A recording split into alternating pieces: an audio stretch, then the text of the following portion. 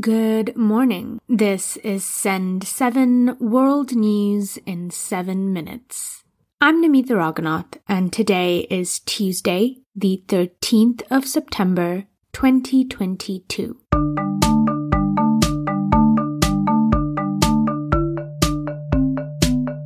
Starting in Europe today, the Ukrainian army has continued their strong counter-offensive against Russia. In the last few days, they have recaptured land that was taken over by Russian forces. The Ukrainian military said troops got back more than 20 settlements within the last day. It was said that Ukrainian forces outnumbered Russian forces by 8 times during this takeover. On Sunday, Russia's defense ministry published a map showing Russian forces had almost entirely left the Kharkiv region. Yesterday, Russia insisted that it would achieve its military goals in Ukraine. However, the Washington-based Institute for the Study of War yesterday said that Russia lacks the forces it needs to increase its defenses in Ukraine. In the United Kingdom, yesterday the Queen's coffin was taken to a cathedral in Scotland. Mourners are queuing to go into the cathedral to pay their respects. A national minute's silence will be held on Sunday at 8 p.m., the night before the Queen's funeral in Westminster Abbey. The United Nations yesterday urged European countries not to resort to more fossil fuels. This is as energy prices rise amid fears of winter shortages. This fear of shortages come as their conflict with Russia grows. Since Russia's invasion of Ukraine more than 6 months ago, Moscow has reduced supplies of gas to EU members, which has greatly increased fuel prices. Nada al-Nashif, deputy UN rights chief, asked the European countries to think about the long-term effects of fossil fuel. In the face of soaring energy prices, which threaten to impact the most vulnerable as winter approaches, some EU member states are turning to investments in fossil fuels, infrastructure and supplies.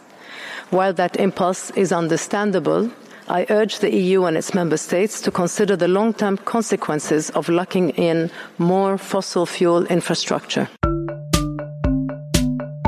The Americas. In the United States, thousands of people have been evacuated from their homes in the U.S. state of Oregon. This is as a massive wildfire shoots clouds of ash and smoke into the air. The Creek Fire is the latest to hit the western United States this summer. About 1,200 firefighters are working to put out the fire. In Antigua and Barbuda, there will be a vote on whether the independent Commonwealth country should become a republic following the death of Queen Elizabeth II. Prime Minister Gaston Brown said he intended to introduce the referendum if re-elected next year. While he expects to win that election, he has also acknowledged that there hadn't been any major demand to hold a referendum. He said he thinks most people are not even bothered to think about a referendum. Africa. In Egypt, British-Egyptian activist and blogger Alaa Abdel Fattah has warned his family he may die in prison. The activist has been on hunger strike for nearly 6 months. Alaa is well known in the pro-democracy movements and has spent much of the past decade in prison. He has been in prison for the last 35 months for peaceful exercise of his human rights, according to Amnesty International. He was arrested for spreading false news, and since April the 2nd, he has been on a hunger strike, consuming only 100 calories a day, protesting against his detention and inhumane prison conditions. In Namibia, Africa's first green hydrogen power plant is expected to start producing electricity by 2024. Once it opens, the $181 million project will supply clean electricity power 24 hours a day, all year round, increasing electricity supply in the southern African nation. Currently, Namibia imports more than a third of its power from neighboring South Africa. Asia. In Pakistan, yesterday a court extended the pre-arrest bail of former Prime Minister Imran Khan. The former Prime Minister was charged with terrorism for comments he made at a public rally on August 20th. Mr. Khan denied he threatened officials in his speech and said his words were taken out of context.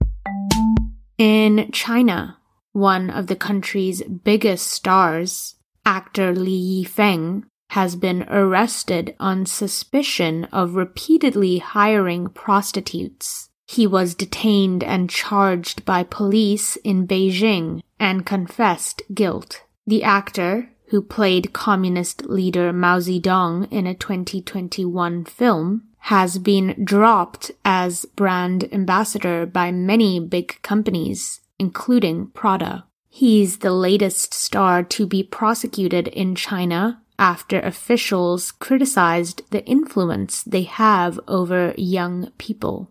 And finally, celebrations in Sri Lanka continued as the nation won the Asia Cup tournament for the 6th time in Dubai. The team dedicated the win to the crisis-hit nation.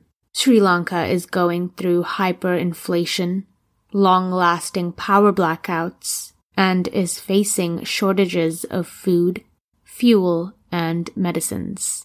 And that's your world news in 7 minutes. You can find us on social media. We're on Facebook, Instagram, and Twitter at Send7Podcast.